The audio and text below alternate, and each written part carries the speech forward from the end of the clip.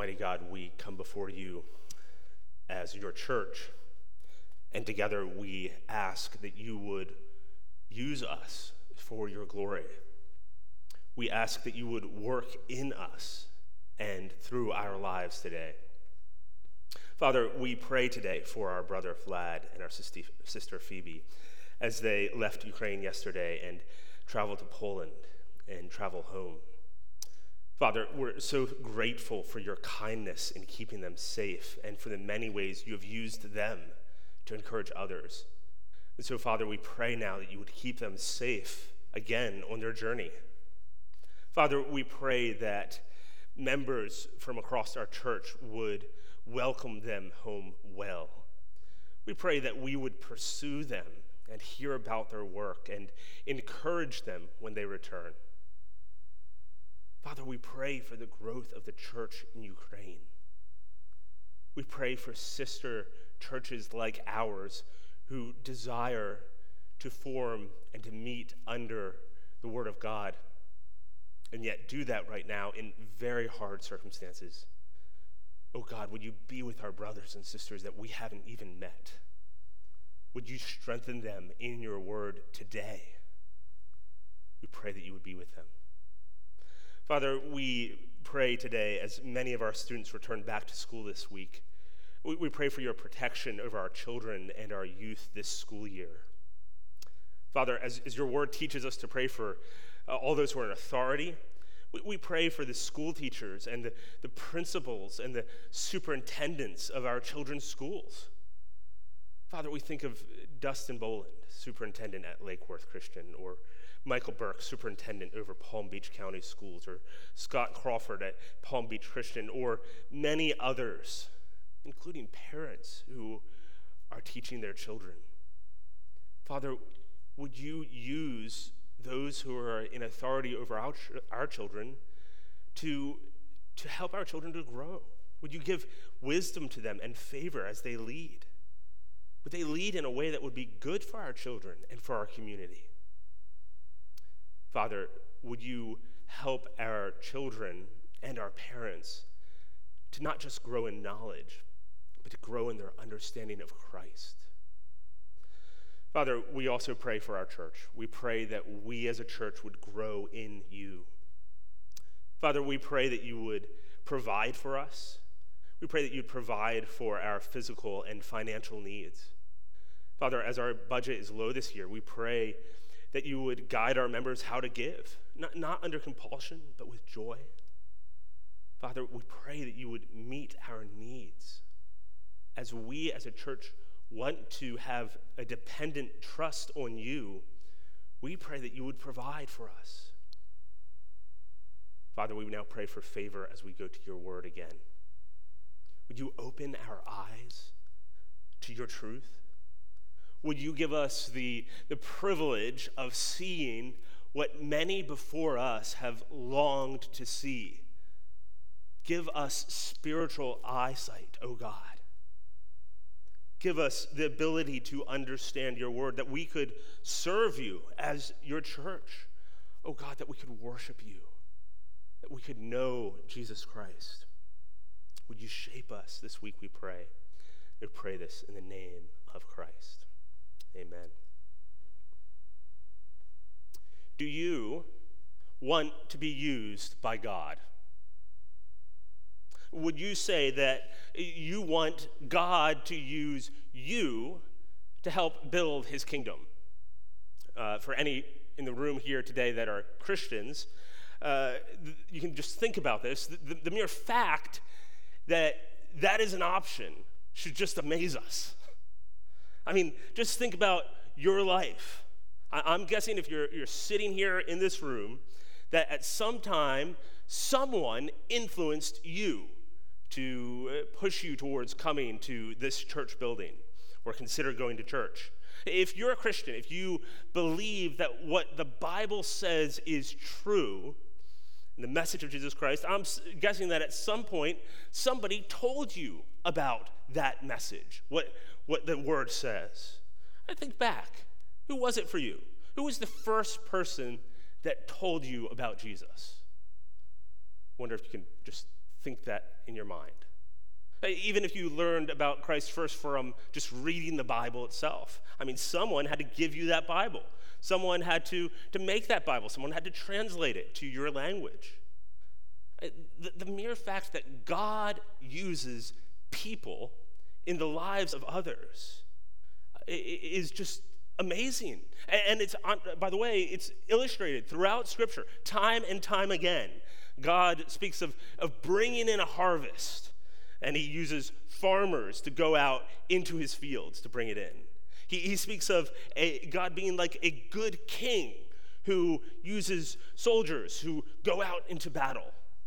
He speaks of being like a master of a house who's preparing a banquet, and he uses certain dishes, certain utensils that are set aside for honorable use for his glory and for his kingdom. It's a simple and just a profound idea. God uses us, disciples, to make other disciples. A friend and I have been reading together. We've been getting together over lunch and reading a book together. Lately, I've been ordering a sandwich, and he's been ordering a salad. Mine comes with a coleslaw, so I try to pass it off because, of course, who would want coleslaw? And we share a lunch together, and then we open a book. And right now we're reading The Trellis and the Vine. And as we're reading through this book that talks about doing ministry in the local church, here's what we recently read. We read, the call to discipleship is the same for all. The Great Commission, in other words, is not just for the 11. It's the basic agenda for all disciples. To be a disciple is to be a disciple maker. So let me ask you again. Do you want to be used by God? The answer for every Christian here should be yes. Well, we're going to think about that today.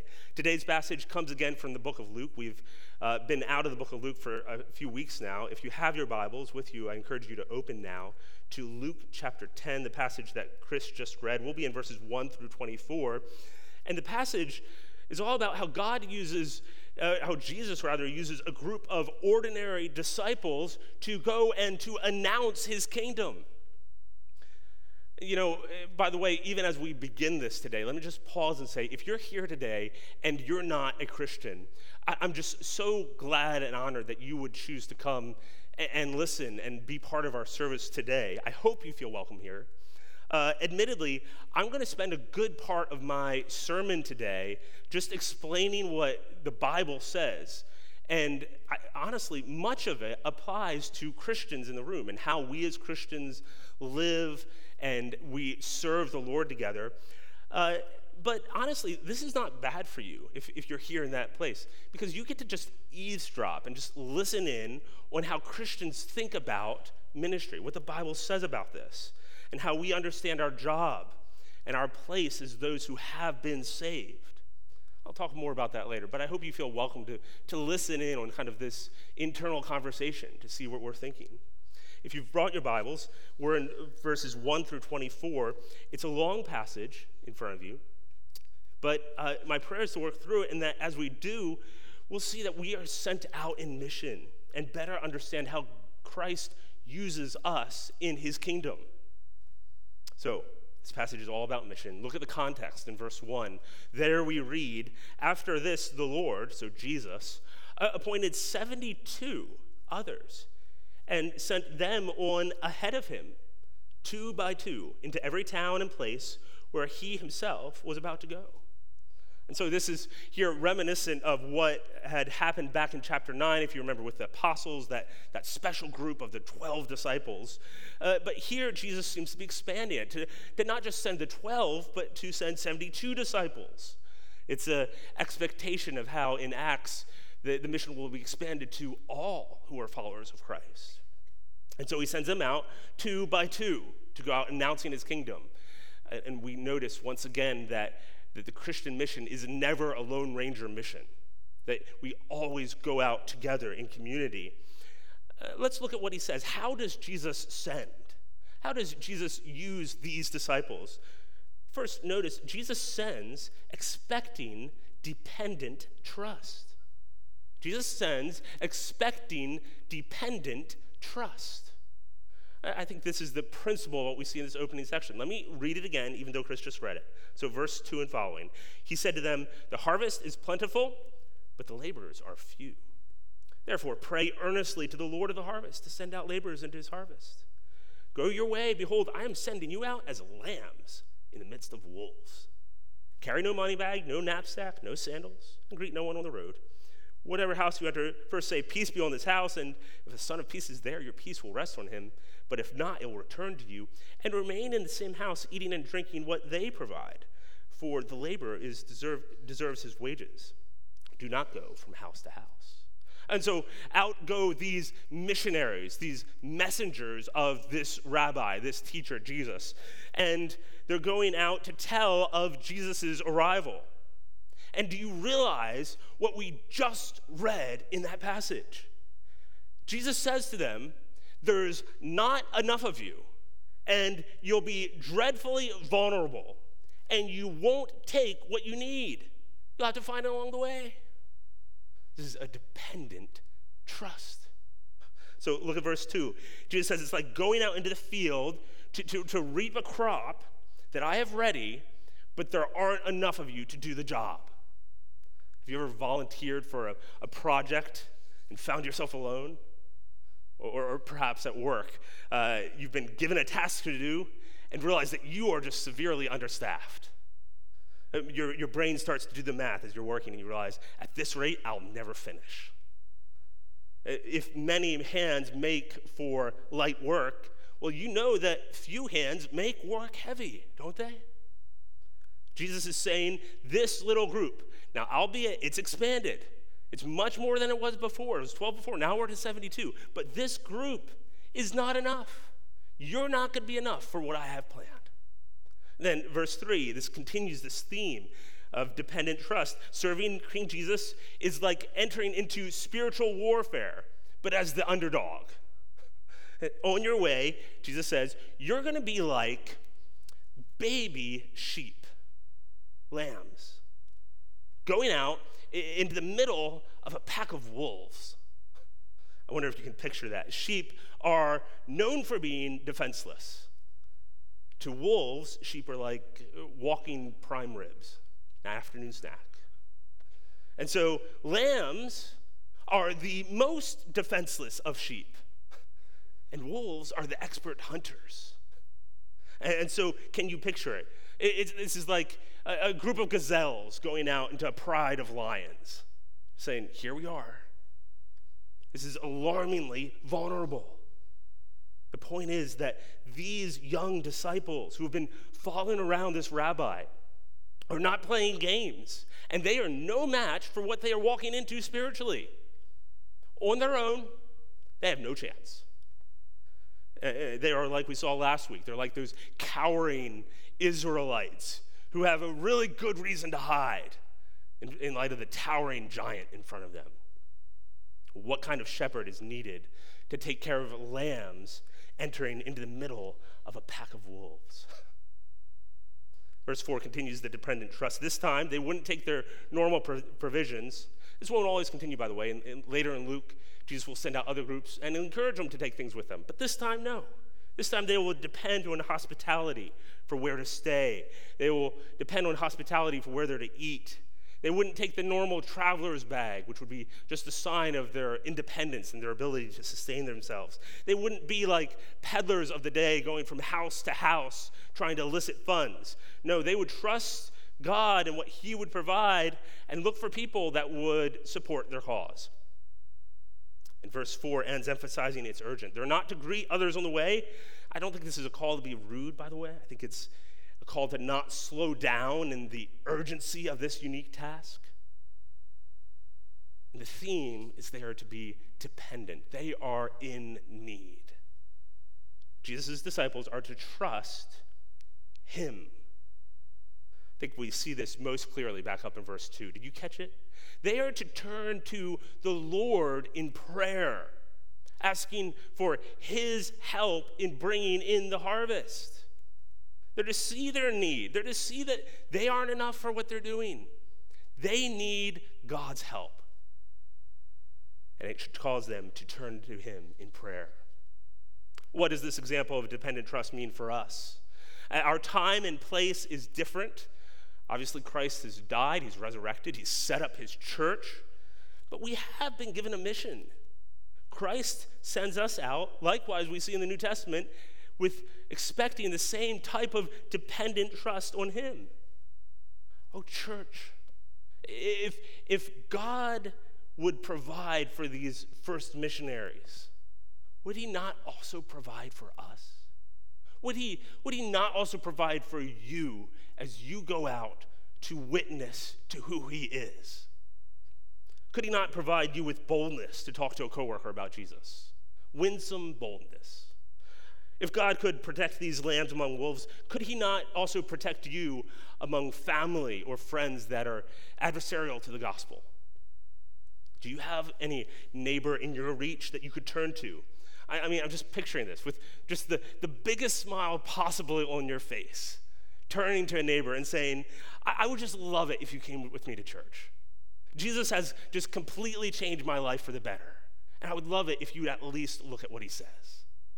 I wonder if you could have that dependent trust to say those types of things in your life. Such a bold testimony will need that type of trust. And that's always been true of Christ's disciples from the beginning. Let's read through the next section of what Jesus is sending. Look down at verse 8. We find there, when you enter a town and they receive you, eat what is set before you, heal the sick in it, and say to them, the kingdom of God has come near to you. But whenever you enter a town and they do not receive you, go into its streets and say, even the dust of your town that clings to our feet, we will wipe off against you. Nevertheless, know this, that the kingdom of God has come near. I tell you, it will be more bearable on that day for Sodom than for that town. Woe to you, Chorazin, woe to you, Bethsaida, for if the mighty works done in you had been done in Tyre and Sidon, they would have repented long ago, sitting in ashes and sackcloth. But it will be more bearable in the judgment of Tyre and Sidon than for you. And you, Capernaum, will you be exalted to heaven? You shall be brought down to Hades. Verse 16, the one who hears you hears me, and the one who rejects you rejects me. The one who rejects me rejects him who sent me. How does Jesus send out these disciples? Secondly, Jesus expects us to be received and rejected. There seems to be two options going on in this section. Verse 8, they will receive you or they will not. Verse 16, they will hear you or they will reject you. Now, notice with both groups, the message is the same. Verse 8 and down in verse 11. The kingdom of God has come near. The kingdom.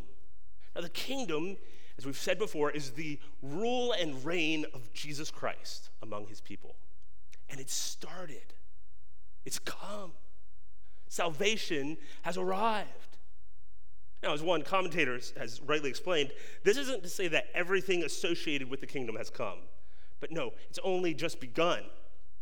But those who will receive it, they'll be blessed. Look at verse 9. It'll be authenticated in their midst. The sick will be healed. To those who have faith to believe this message, the Lord will confirm what is happening. But then in verse 10 and 11, for those who deny the coming of Christ, the messengers were to make an announcement publicly that the town would be left behind. Like the dust coming off of your shoes, just left behind. And so the result is verse 12, if they have the chance to accept Christ's reign and they pass it by, for those who hear Christ's reign and don't believe it by faith, it'll be worse for them than for the famously evil city of Sodom. To have the chance to follow Jesus Christ and to turn him down is the ultimate offense. This is more offensive. The more you hear about Christ and the more you still say, I don't believe. I don't believe in this creator. This isn't true. this just offends God even more. So imagine, if you will, that you're there. Imagine Jesus is picking you out from the crowd to go out as one of his disciples. How incredible is this? Jesus tells his disciples, you go out now, and you're going to be rejected. So go. See you later. That's what he's doing. In this text, he's spending more time preparing his disciples for their rejection than for their success. He's warning them that this faith in his rule and reign will not be popular. And by the way, this is the same pattern that we see across the Old Testament. Prophet after prophet was sent by God. And you know what happens. Prophet after prophet was rejected for their message, calling people to look to Christ. Oh, beloved, would we expect anything less for us? So I ask you, do you want to be used by God? Do you want to be used for his kingdom? Well, expect rejection. Prepare to be rejected. If you're a Christian today, just consider the foolishness in the eyes of the world of what you believe. You claim, if you're here as a Christian, you claim to worship a God that you cannot see, who sent his son that you have never witnessed personally with your physical eyes, who lived as a homeless teacher, and he was rejected by the wise men of his day, and then died as a criminal in shame on a cross. That's what you believe. This is foolish in human eyes. Prepare to be rejected. It takes faith to believe this message. Just as it took faith for these who heard these messengers come out and tell others that the Messiah had come, that the kingdom was started, even today, it takes faith to believe that what God's word says is actually true. Now, I'm not undervaluing the role of reason in our faith, by the way. I think God has given us a reasonable faith. He's given us a faith with plenty of evidence. But through worldly eyes, it is foolishness, as we'll see in just a few minutes. So Jesus prepares his disciples to be rejected. I just think about my own life. I spent with my wife Jamie 11 and a half years living in the Middle East, working to help plant churches there in very spiritually hard places. And we shared the gospel like more times than we could count with whomever we could for years. In taxis, on the street, in our home, in shops, in other people's homes, every opportunity we could. And now, in 11 and a half years, we did see marvelous things happen. God was gracious to us. We got to disciple believers in persecution. We saw Christians grow in their faith. In the wider circles we worked with, we probably saw a dozen people come to faith.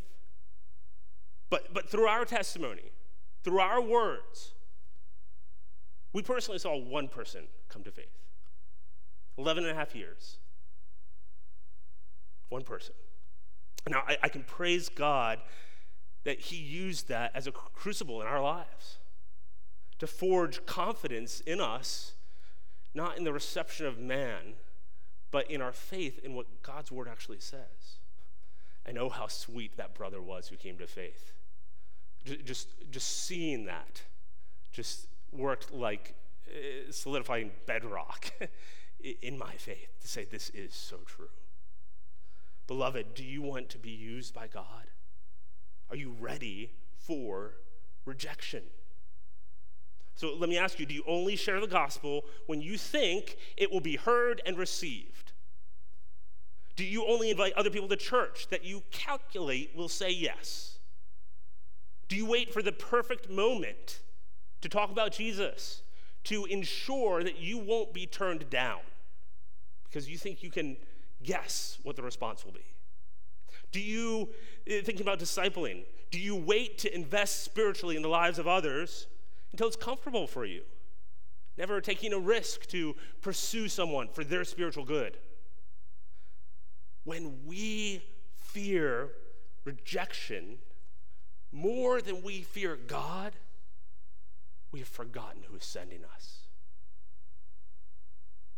Let me say that again.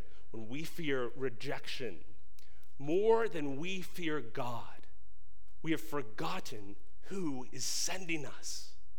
Look at verse 16. This is the point. Verse 16 says, the one who hears you hears who? Me. Let me try that again. The one who hears you hears who? Good job. You guys are getting better. The one who rejects you rejects who? Even better yet. The one who rejects me rejects him who sent me. The point is that these disciples were representatives of Christ. They didn't represent themselves. Oh, friends, when you are silent with your neighbor, or when you idolize your comfort over lovingly speaking the truth, or when you avoid speaking with your coworkers or family about Christ and how good he really is, then you are forgetting that you aren't representing yourself. You are forgetting who has sent you. I promise you, I absolutely promise you, based on the promises of God's word, that 1,000 years from now, or 10,000 years from now, or 100,000 years from now, the opinions of your neighbors and friends will not matter to you. But the estimation of your heavenly Father will be immeasurably more important. So I'm not saying here to be awkward. We're told to go out and season our speech with salt, to speak in love, speak and listen winsomely, but still speak. Jesus expects rejection. You'll then notice in verses 13 and 15, by the way, this warning of rejection connects to Jesus' judgment of 3 other cities that have rejected him. Chorazin, Bethsaida, Capernaum. He says, woe to these cities. These cities were within Israel and apparently had heard Jesus' message or would hear it through these disciples. And these cities had been given true signs of the kingdom. And so the expectation on them was real. The standard was high. And Jesus says that they didn't repent. So he hypothetically compares them to Tyre and Sidon, 2 other Gentile cities. And Jesus imagines that if those very lost cities had seen his miracles, that even in their lostness, they would have repented. The cities that Jesus had gone to, Chorazin, Bethsaida, Capernaum, had been given true signs of the kingdom. Because they heard and didn't turn from their sin, their judgment would be more severe. Here's the idea. The message of Christ demands a response. You can't hear the message of Christ and walk away without a response. You will either accept it or reject it. Rejection is worse when the evidence lies in front of you. Friends who might be here today, again, those who might not be Christians or still thinking about this and still trying to think carefully about what you believe about this world and the things of this world, I think this portion is especially applicable. You see, this message is saying that it matters that we listen to what God says. That the announcement of his kingdom is not optional. And wouldn't that be true? If it is true what we're saying, if there is a God who has created this world, which is what Christians believe, and we are told to obey him, and if it is true that we have not obeyed him, but we have done what's wrong, each of us in our own ways, lived for ourselves, not obeyed his holy law, then wouldn't it be an offense to this creator to just keep doing that, even when he's offered us a way to be reconciled? The good news of the gospel, what we here base our very church around, is the fact that even though that's true, that God did something to help us in that place. That he sent his son, Jesus Christ. Jesus Christ came and lived this perfect life. He lived the life that none of us could live in perfection before him, before God Almighty. And then he died. He was the only one in history who didn't deserve the penalty of death, and yet he took it. And he took death and the wrath of God, the punishment of God on him when he died on the cross. And he was buried, and then historically it's undeniable. He rose from the grave. And in rising from the grave, he defeated death and sin, so that now he just freely offers us salvation. He says, anyone who will believe in me, trust in me, look to me in faith, I will just cancel the debt of your sin. I'll just take it away. He offers this to all of us. This is the message of the gospel. Oh, I pray that you would consider this today. I pray that you would think about what this means for you today. Jesus says, for those who hear and reject, this is a serious thing before God Almighty. We should keep moving. Let me move now to the next section. This group of disciples went out. They were dependent, trusting on Christ. They were warned of rejection. And then look at verse 17. Look, they returned. They came back from this trip. Verse 17 says, the 72 returned with joy, saying, Lord, even the demons are subject to us in your name. They're surprised that Jesus' authority over the entire spiritual world extended to them when they went out in his name. Imagine, they went out telling others about this rabbi and the kingdom. And in the process, they discovered that even the demons are listening to them because of who they're representing. Well, they're surprised, but Jesus isn't. Verse 18, he said to them, I saw Satan fall like lightning from heaven. And behold, I've given you authority to tread on serpents and scorpions and over all the power of the enemy, and nothing shall hurt you. And so, on their own, these disciples are like lambs in the middle of wolves. They're worse than defenseless.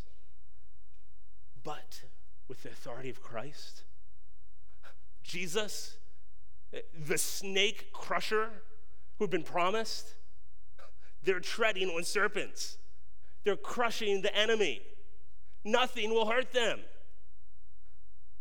Some of you might be wondering, by the way, what Jesus meant in verse 18. I saw Satan fall like lightning from heaven. I think two things. This could refer to Jesus referring to time past, thinking back of how Satan sinned against God and fell in an instant. If this is the case, it's like Jesus is saying, I've already seen it. Satan has been doomed all along.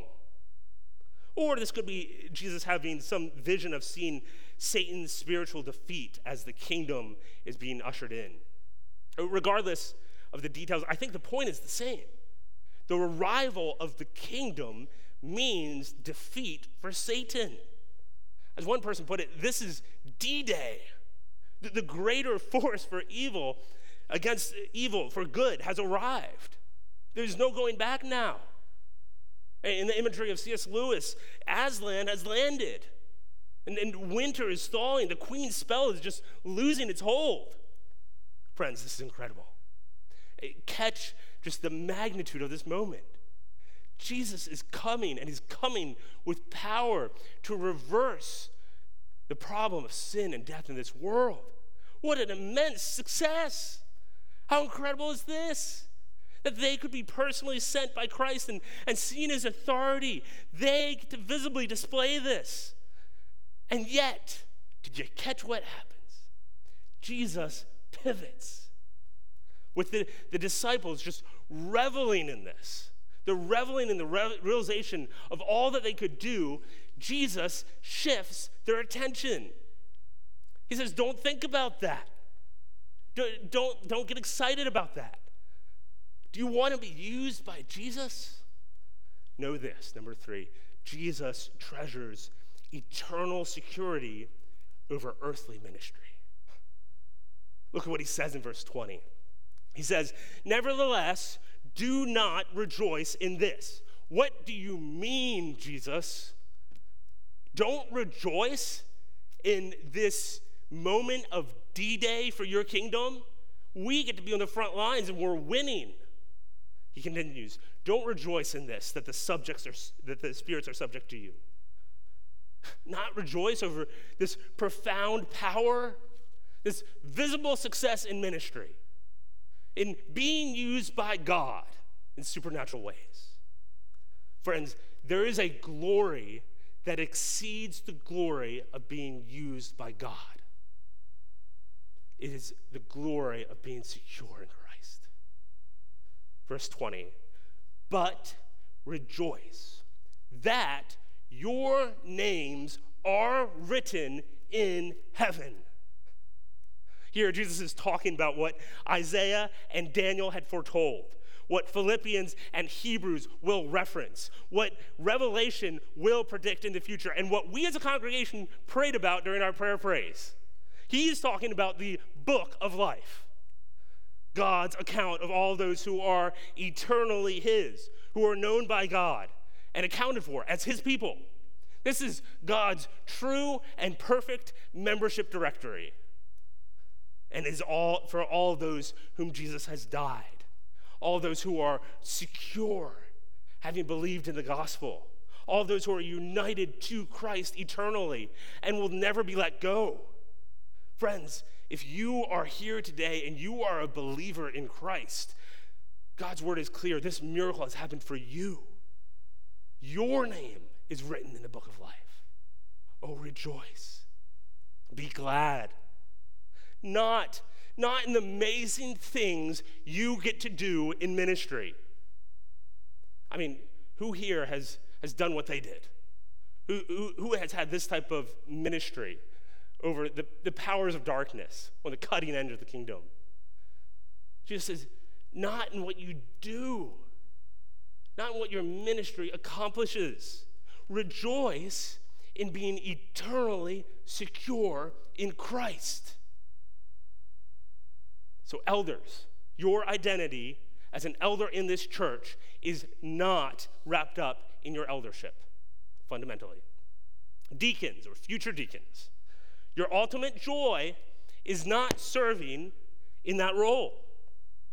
Worship team, children's volunteers, youth workers, kitchen workers, greeters, sound team, disciplers, mothers, fathers, parents, grandparents, whatever you are doing to serve our Lord, let me affirm you in it.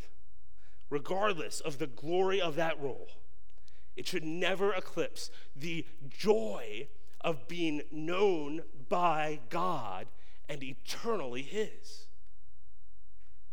And if you do this, it will rightly orient your whole life. Let me just give 4 quick benefits. I'll be brief here for time.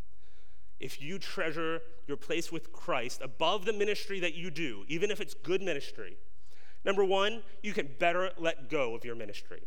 When it's time to leave, you won't be wrapped up in what you do. Number 2, you can better assess where to serve, because friends and pastors can speak into your life based on your gifts and the need, not based on your identity. Number 3, if you understand this, you can better handle rejection, because you know that that's not where your acceptance is found. I think the disciples needed this. Number 4, you can better prepare for eternity. You will not be spending eternity reveling in what a great job you did, but in Christ and the great job that he did for you, that your name gets to be written in his book. Jesus points our focus to the future here. So do you want to be used by God? Don't prioritize being used by God. It's the paradox of the Christian life. Those who are more enamored with the glory of their salvation are inevitably more useful. One way we can apply this today is by singing loudly at the conclusion of our service. In just a few minutes, we're going to sing, "It is well with my soul." We'll obey Christ together. We will rejoice together, saying, our souls are set. We are fine. We are in Christ. We are in his book. He's accepted us in, and it does not depend on how good I perform. Jesus says rejoice in that. Let me end with a final point in this final section. Listen to starting in verse 21. In the same hour he rejoiced in the Holy Spirit and said, I thank you, Father, Lord of heaven and earth, that you have hidden these things from the wise and understanding and revealed them to little children. Yes, Father, for such was your gracious will. All things have been handed over to me by my Father, and no one knows who the Father is except who the Son is except the Father, or who the Father is except the Son, and anyone to whom the Son chooses to reveal him. And then turning to the disciples, he said privately, Blessed are the eyes that see what you see, for I tell you that many prophets and kings desired to see what you see and did not see it, and to hear what you hear and did not hear it. Jesus ups the ante. Do you want to be used by Christ? These disciples were not used because of their intellect or their wisdom or their understanding. Now, how does Christ send his disciples? Number 4, Jesus opens their eyes to truth, and specifically an intimate truth of him. The disciples go on this mission trip and come back, and it leads Jesus to rejoice. He has been telling them, rejoice in your eternal future. It's secure. They shouldn't rejoice in what they did. And here, Jesus turns and he rejoices, and he's also not rejoicing in what they did. Jesus breaks into prayer, and he starts thanking God that the knowledge of God is not revealed to us based on our wisdom or our understanding. You don't need a university degree to understand Christ. You don't need to go to seminary to know who Christ is. No, you come to Christ with the simple trust of a child. And Jesus rejoices in the inner workings of the Trinity. He rejoices that God the Father has given authority to the Son, and only the Father and the Son know each other in this intimate way, and, verse 22, anyone to whom the Son chooses to reveal him. He ups the ante. Not only are you eternally secure in Christ, not only are you his forever, whatever happens in this world, you're in his book of life, but you get to know God. One pastor remarked this way: some religions offer paradise, other religions offer nirvana.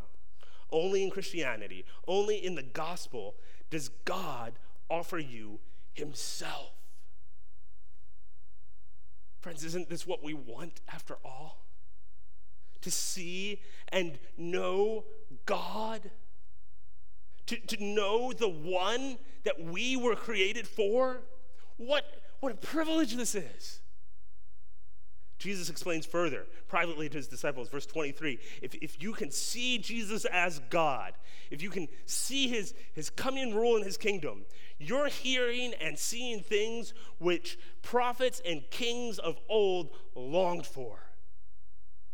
Moses, Elijah, Isaiah, King David, King Solomon in all his wisdom, all hearing and waiting for this coming Messiah, waiting to see with the spiritual eyes of their heart this God.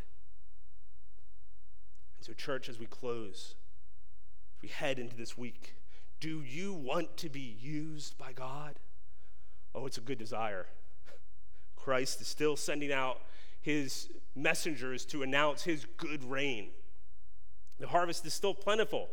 The workers are still few. It's a good thing to be sent by King Jesus. But beloved, Christ gives us a greater joy that changes the way we go out. And that is in knowing him and being known by him. Let this be your joy this week. See your name written in heaven. Savor the fact that you see what the prophets longed to see.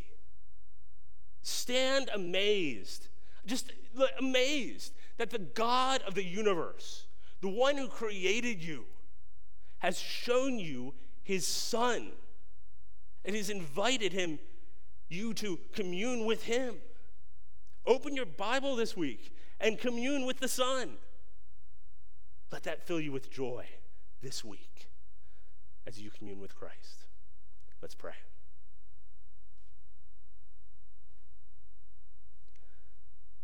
Almighty God, we praise you for your kindness to us, to show us Jesus Christ. Father, we praise you for the privilege to serve and to be used by you, to go out and to proclaim that the rule and reign of Christ is here, that we are called to live in a world by faith, trusting in you, the Creator, through your word. Oh God, as we do this, as we are faithful this week, help us to know Christ. Open the eyes of our hearts. May we rejoice in being known by Christ. May we rejoice in being able to sing that is indeed well with our souls.